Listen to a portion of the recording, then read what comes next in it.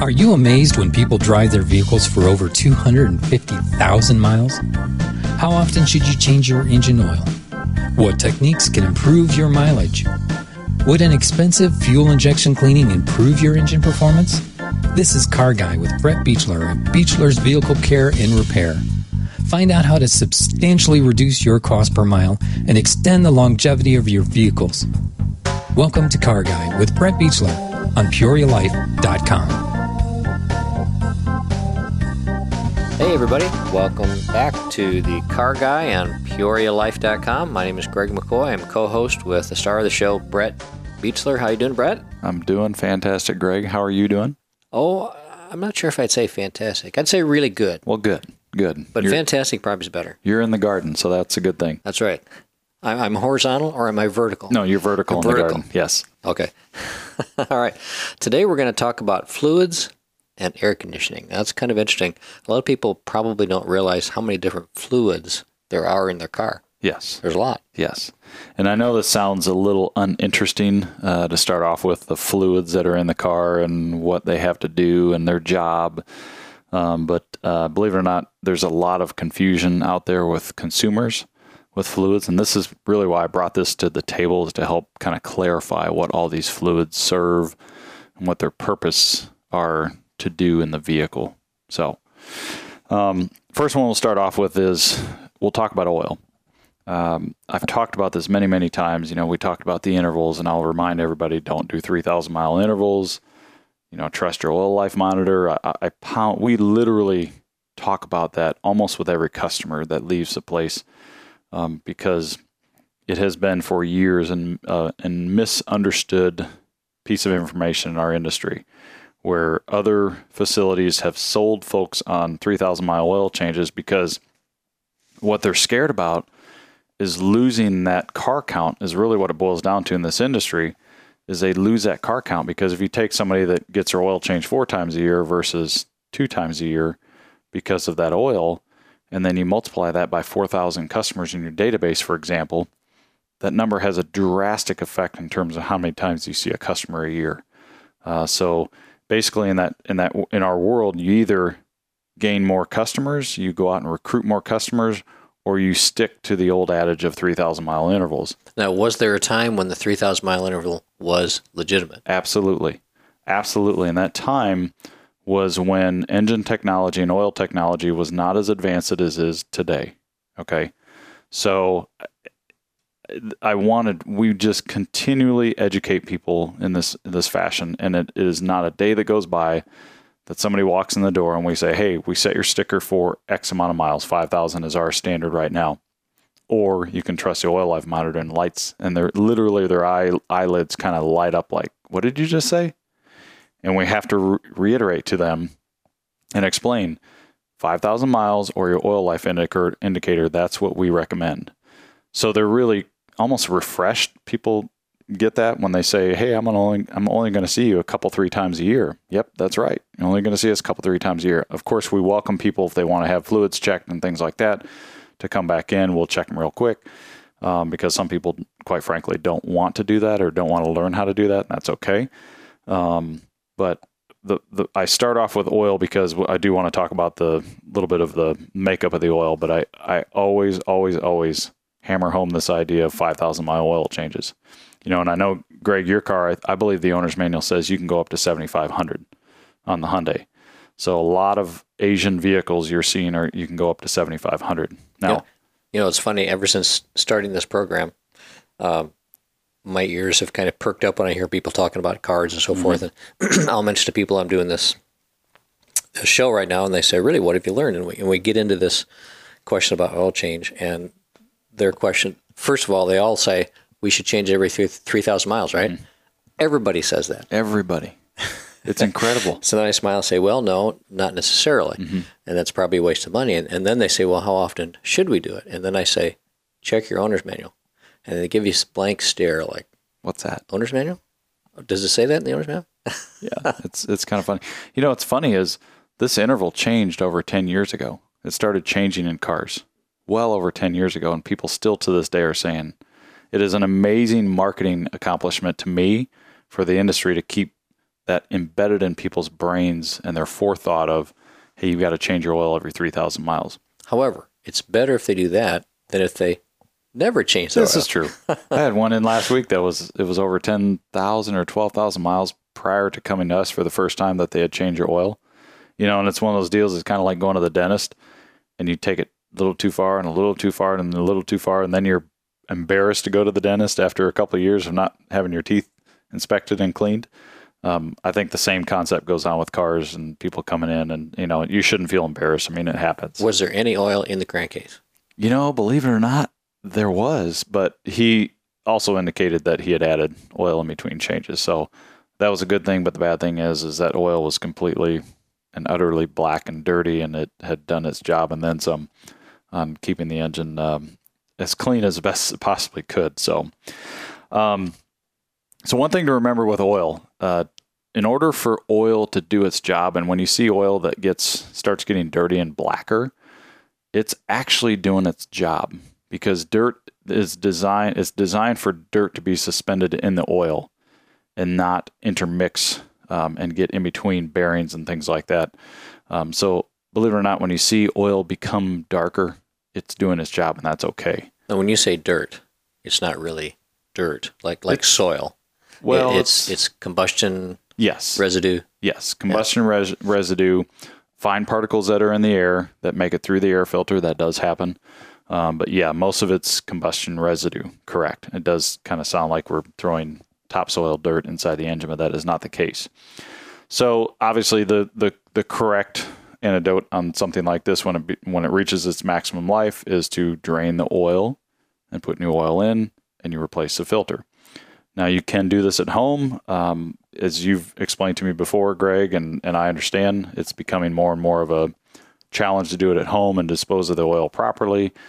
To me, it's what's your time worth is kind of what it boils down to. Not that, you know, if you don't make a whole lot of money an hour, it's not worth that. But I look at it, you come into an oil change facility, you pay for a quality oil change. You know, our place is $39, 15 minutes, 20 minutes, you're out the door, and you're on to your other things you're going to do. Or do you spend an hour or two fiddling around with it at home and going to the place to pick up the parts and bringing it home and hoisting the car and taking a little risk being underneath the car?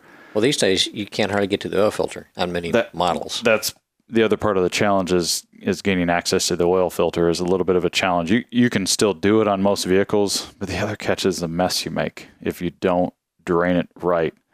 And you've never had that happen to you, have you, Greg? I have, unfortunately. Yeah. But the other thing you can do if you do it wrong, if you do it yourself, and I've had this happen to me a long time ago when I used to change my own oil, is I put the oil filter on and I did it too tight. Oh, goodness. Guess what happened? I was going down the road and the oil light comes on. And what had happened is I'd done it too tight and the seal had squeegeed out, and all the oil just went pew. Yeah. And I was stuck. Yeah, you were stuck, had to get towed in. So to me, in the end, it's not worth it. It's truly not worth it to try to change your own oil and spend a couple hours doing it in the mess and the disposal. And so, but again, it's entirely your decision as to what you want to do. But to me, it's not worth it. So, the other next fluid we're going to talk about is transmission fluid. So the transmission doesn't contact the air as the oil does, as you and I very well know, but some people don't know that. It is contained within the transmission system, and it, theoretically speaking, never sees air. Basically a sealed system. It's a sealed system. So interestingly, there are some vehicles out there that don't have a transmission dipstick to check the fluid level. Really? Yes. So their theory behind it is if it develops an external leak, then you need to address the leak and then go from there. But otherwise, in theory, it never loses fluid. Like an engine can quote unquote burn oil, and you can never see a drop on your driveway. However, you can still lose oil. And those are the ones that, like my car, I put a quart in every 1,500 miles. It's a Nissan Altima, a little bit older version of it. But I plan on putting a quart in because it burns oil. It doesn't have a single oil leak in the engine, but it uses oil. And a lot of people's cars, even newer cars, you're starting to see some oil usage. But that background factor is you're taking cars 5, 6, 7, 8,000 miles in between changes. It's going to happen. Back when it was 3,000 miles, you'd maybe see a quarter of a quart or a half a quart loss. You know, if you take it up to 9,000 miles, you could see, you You could see upwards of 2-3 quarts lost over that time, and that's normal usage. So don't be alarmed by that. So back to the transmission fluid. There is metal-to-metal contact, however, in transmissions. That's where the wear and the tear comes from on transmission fluid. So that's where you want to adhere to the, you don't change it every 5,000 miles. That's correct, like you do oil. However, most manufacturers, if you look inside your owner's manual, encouragement statement, most manufacturers will state they want their fluid changed typically around 100,000 miles. And you'll see some transmissions you can take up to 150,000 miles.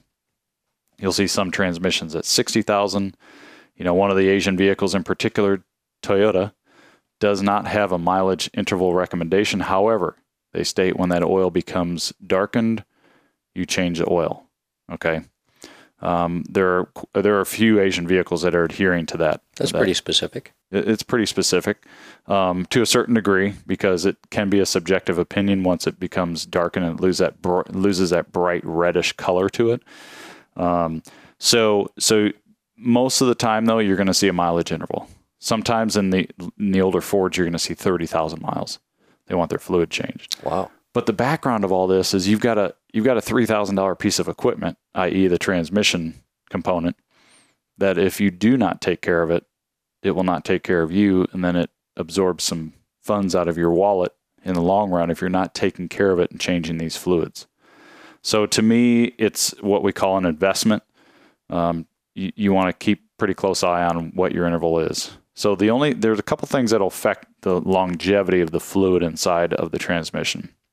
So if you're in a mountainous area and or you're towing a trailer on a regular basis, this will reduce the amount of time that you can have that fluid inside the transmission. It's just going to work harder. It's like you and I dragging a trailer behind our bicycles. It's just flat going to work harder. So a lot of pickup trucks probably going to have that situation. Yeah, you're going to see a lot of pickup trucks that are changing their fluids more often. And the owner's manual will specifically state in there, by the way, if you're towing or if you're in a mountainous region, this interval that you see of 100,000 miles, for example, will be reduced. Typically, it's 30 to 50,000 miles. So just an interesting part about transmissions, but I always encourage people, that sometimes they want to forego that $170, $190 transmission flush. And typically transmissions take, give or take, 16 quarts. Most reputable shops will put a cleaner inside the transmission. They drive it, run the cleaner through the transmission, and they come back and they connect it to a flushing unit, and they take out 16 old with the flushing unit and put 16 brand new back in, and basically almost back to it was where it came out of the factory. That's what you guys do. That's what we do, and that's a lot of reputable shops have that type of equipment to be able to do that type of procedure. So you don't just drain it and fill it. It's more of a flush kind of a thing. That is correct to a certain degree. Now, there are some Asian vehicles, the factory procedure to remove the fluid is literally like oil, is to drain it and fill it back up according to usually about 3.5 to 4 quarts come out of the transmission. The catch with that is you leave 8 to 9 quarts up inside the torque converter itself. So that's the only drawback when you have a system that you can only drain. So you're mixing 4 or 5 in with the 7 to 9 old, and it's never quite the way it should be when it's transmission fluid exchange procedure done to it. So let's see. Let's talk about differential fluid. And a lot of people don't necessarily know what differentials are, because what happens are most vehicles anymore are front-wheel drive. Okay. The differential itself is actually inside the transmission or piggybacks onto the transmission. And most people don't have discussions with their shops about changing differential fluid because of this. Now, back in the olden days, most cars were rear-wheel drive. Let's say that slowly. They were rear-wheel drive, and you had a differential in the rear. And basically, a differential, it's a pretty interesting system. There's about 6 pinions, gears inside this differential that allow the vehicle, the drive shaft comes back from let's put it into a perpendicular fashion into the axle. Okay, so it transfers drive to both axles through the axles, and this differential's got about 6 pinion gears inside of it. Pretty interesting system. Whoever invented this was a genius. And there's fluid in there that keeps those differential pinions, the gears inside there, lubricated. Okay. Interestingly, you used to replace the fluid about every 10 to 15,000 miles. most vehicles, you either change it every 150,000 miles or some of them you don't even have to change. And the interesting thing was when that came along in our industry, people were like, oh, you're not going to change the fluid. You're going to ruin the differential. That's all there is to it. You're going to ruin the differential. I can't remember the last time I ever saw a ruined differential because fluids weren't changed. So the reason I say this in our industry, and this kind of ties in back to my wallet flush. In our industry, what you've seen is, remember the car count deal I told you about? You're seeing cars less in shops. So our industries had to have gotten creative. So they will go, and some people on this who are listening to this show may have had this done. They'll go into a particular shop and they'll say, hey, by the way, your differential's dirty. And they say, oh, okay, what do I need to do? Well, you need to change it. Okay, let's go ahead and change it. It's a $40, $50, $60 add-on to the ticket. It helps the shop make better money. But in the end, it's not helping you because that fluid is not necessarily required to be changed according to the manufacturer. And again, I go back to my statement of, I cannot remember the last time we had a differential fail inside of a car because of these extended intervals and no change intervals and things like that have gone on. That's because all these shops out there are getting people to change their differential fluids, eh?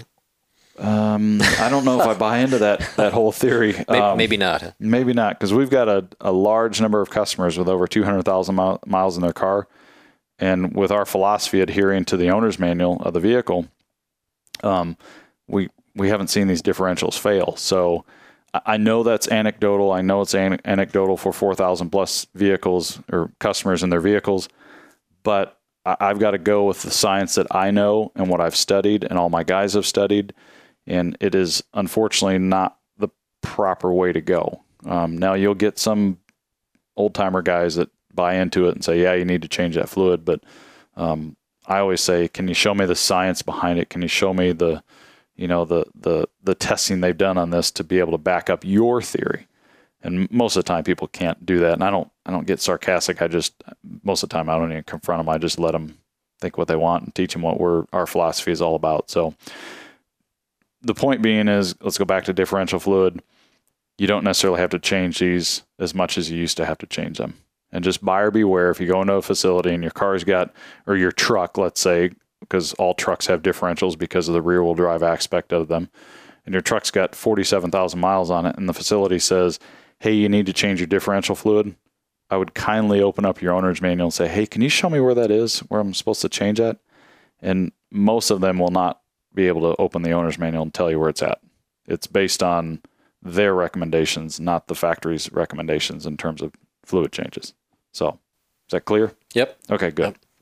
So the next one that we see, power steering fluid, it keeps the pump lubricated and it keeps what they call a steering gear lubricated, which is kind of the skeletal muscle system of your steering system. Okay. Pretty expensive piece of equipment. It's usually about $1,000 for a steering gear. But what you're seeing in the industry is what they call power steering flush, kind of like the transmission flush. But most vehicles, most factory owners' manuals do not recommend changing that fluid. Again, that's technically a sealed system. It shouldn't have any infractions of anything coming into it, like an oil does. But generally, you don't need to change that fluid. So what they do is they come in with these little testers that they're all white and they're really clean looking. And they put new fluid in with your fluid. And they say, oh my goodness, look at the difference between these two. And your brain sits there and goes, oh yeah, you're right. And you nod and you go, yes, you're right. Those fluids are not matching. They need to match.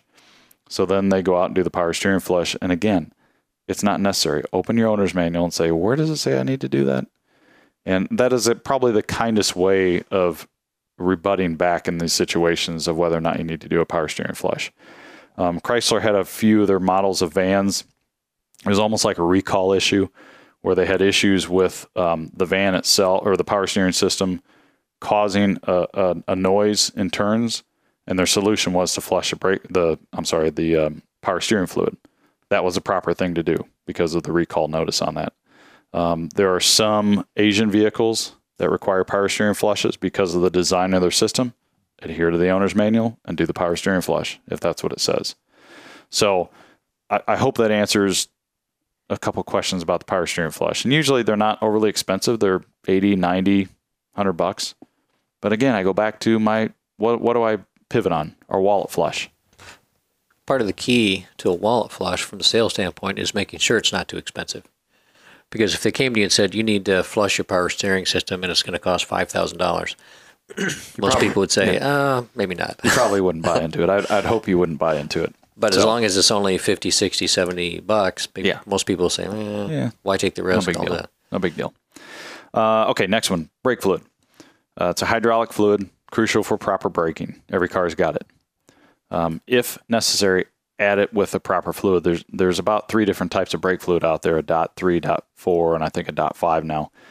Just make sure you're adding the proper fluid to your system.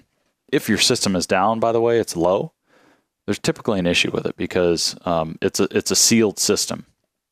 So there's 2 reasons. You have an infraction of the system, you got a leak somewhere in the system, or your brake pads have gotten so low that they're pushing a little bit more brake fluid out into the system. Okay. It is a hygroscopic. It's an interesting word. Okay. What that means is the fluid is designed to absorb moisture. And I know people don't think about this, but this design in this fluid actually prevents deterioration of the metal components in the brake fluid system. So everybody hear that word? Hygroscopic, designed to absorb moisture. So the reason I also tell people that is don't leave brake fluid caps open for a long period of time. You get in and get out because it will absorb moisture from the humidity in the air. Same thing with a brake fluid container. Don't leave the cap open. Take the cap off, fill the fluid, put the cap back on immediately. Otherwise, that fluid will absorb the moisture and it'll lose its ability to do its job in the system. But again, if your brake fluid is down, the level is down, that means you got a problem, right? There's usually an issue going on. There's a wear issue or a leakage issue. Needs to be addressed. It needs to be addressed. You're absolutely right. Because if you got a problem, that problem could get worse. Yes. And it could get worse at the time where you need your brakes. Yes. It's a safety issue, basically. It can be a safety issue. Yes. You're absolutely correct. So anyway, that's the brake fluid. Next, coolant, antifreeze. Okay. This is really simple. Proper coolant protects you down to 35 below. Okay. All the time. All the time. It should be. If it starts encroaching upon that 25 below to 0 to 10 above, then the catch is when it gets to be 0 and it's only good to 10 above, your engine block will likely crack and you get to buy an engine from us. I love those tickets, but they're not necessary. Okay. So the other deal is most manufacturers typically want them flushed every 100,000 miles, 5 years, 6 years. They're all over the board. I see them 150,000 miles. I see Volkswagens that you don't have to flush them, and they're great. They're great systems, and we never see problems typically because the antifreeze not being flushed in Volkswagens. So a little plug for Volkswagen in that arena. Doesn't mean I'm a Volkswagen advocate, but that's the good part about their car. So it's designed, the coolant that's in there is designed, it's an anti-corrosion chemical that's inside there. That can break down over time in most vehicles. Okay, that's why they want old fluid out, new fluid in. If that anti-corrosion system starts failing, guess what starts failing behind it? Radiators, heater cores, hundreds of dollars. Okay, we're happy to take those invoices and we're happy to take care of people's cars when those things happen because of somebody's neglect. But we're trying to get to the point where somebody doesn't neglect it and have to spend the money on those things. Was there ever a time way back in the old days where people maintain a different mix in the radiator, summer versus winter? Or has it always just been you have the same mix all the time? I've always, in my career, it's always been 50-50, and it's always been 35 plus, 35 below and plus. Maybe it's just because it's more critical in the wintertime. Yes. And so people pay more attention to it. That's exactly right. So, yeah, maybe back then, before my time. But I remember as a kid working there, and every winter there were hordes of people that come in and had their antifreeze temperature protection checked all the time. Mm-hmm. But that was also when you were flushing cars every 2 years, the antifreeze in cars every 2 years. And people were really trigger happy about, I got to take care of this because they understood engine blocks cracking. So, with the extended intervals has kind of made people go to sleep. It's probably a good analogy with antifreeze systems. You just don't see that anymore. We might have a handful of people come in late fall, early winter and say, we've got to have that done. But, if your shop is taking care of you and they're giving you this antifreeze protection level every time you get your car serviced, there should never be a problem. Never be a problem. So adhere to your owner's manual. Okay. Okay, on to the next one. And this is kind of a hot one right now, so to speak. Air conditioning. Well, we had a little conversation before, and believe it or not, air conditioning is completely separate from the antifreeze system. Okay. This is probably one of the most misunderstood items in the car industry. Don't feel bad if you think it that way, but they're completely separate. One's designed to keep the engine cool. The other is designed and separate to keep you cool, period. There's no intermixing. There's no fluids mixing. The only joint venture that these two systems have is there's a radiator, and in front of the radiator, behind the radiator, there's what they call a condenser. And that condenser has air flow across it and helps keep that air conditioning system, the gas inside of it, cool, which in turn helps keep you cool. Okay. So the air conditioning system's sealed. The only way to lose a refrigerant is if you have an infraction in the system. Something goes wrong. Compressor, which is like the heart of the system, that's what does all the pumping. It's like a little mini engine. There's a piston inside of it and a ring inside of it, and it pumps that fluid throughout the whole system. It literally is the heart of the system. It pumps, I'm sorry, I just said fluid. It's gas that's in that system, okay? There's a little bit of fluid called the oil, the AC oil, they call it PAG oil, and that keeps the system lubricated. But for the most part, it's what they call an R134 refrigerant. They've got a new refrigerant coming down the road. It used to be R12 Freon. That has become super expensive and super hard to get. It's typically about $200 a pound. We don't sell it anymore. It's like liquid gold having it around. If you have a little bit of a leak out, then there's a lot of money that goes out the door. Refrigerant in relative perspective is about $12 what am I thinking? A gallon. I just said another fluid, a pound. That's how they measure it. It's about $12 a pound. It's not very expensive at all. So Freon actually, believe it or not, was a cooler gas, but they found that it affects the ozone layer of the earth, and they've gotten rid of R12. So debris inside your condenser, that little radiator I just talked about, can affect the functionality of your air conditioning system. So a good check once a year to make sure that debris is gone and have an ASE technician inspect it. A good check once a year to make sure it's running efficient is a really good idea. You know how we measure air conditioning systems? It's with a little thermometer inside of one of the vents inside the car. It's really simple. It's a really simple system, and there's a little range that cars should be in. And a little side note, if you're running in super hot temperatures outside, everyone, use your recirculation button, because that turns the air conditioning into like your home air conditioning, and it's got to cool the interior air of the car, which is the system has to work much less hard at doing that, as opposed to say it's 99 degrees outside. It's got to take that 99 degree temperature and turn it into 48 degrees inside the car. So almost impossible. Turns the inside of your car into a closed system. It is exactly right. And some people don't like that. They like the fresh air coming in, but most people like the cooler air that it is doing. So, okay. So, does that answer questions about air conditioning system? Yes. Okay. So probably a couple things I want to touch on. If you're traveling this summer, make a note. We always encourage people doing pre-trip inspections. You know, it's funny is I changed oil in my own car. I did that back in college, and so it's something that I can do. I've got the facility to do it. So, but what I don't do, and I don't trust myself, is inspect the vehicle before I go on a trip. So I literally hand it over to one of my technicians. I pay them, and they inspect it. They check variants on tie rod ends and ball joints. They road test the car for me. They check brake systems, because what I'm doing is I want to prevent any problem of something going wrong on the trip. So if you're traveling this summer, I always put that little insert in there. Always, always, always do a pre-purchase inspection. It'll reduce the probability of something failing on your car. Do you have a definition of a trip? Typically something 1 hour, 2 hours, 5 hours, 10 hours? 2+, 3+ hours. Somewhere you're going to be hung out to dry when you do fail out down the road. So okay, that's my little tip. All right, great. Well, looks like we have used a half hour of our time. So thanks again for joining us on The Car Guy. Thanks, Brett, for all your wisdom. I appreciate it. And thanks to everybody out there for listening. This has been The Car Guy with Brett Bietzler on PeoriaLife.com. See you next time. PeoriaLife.com.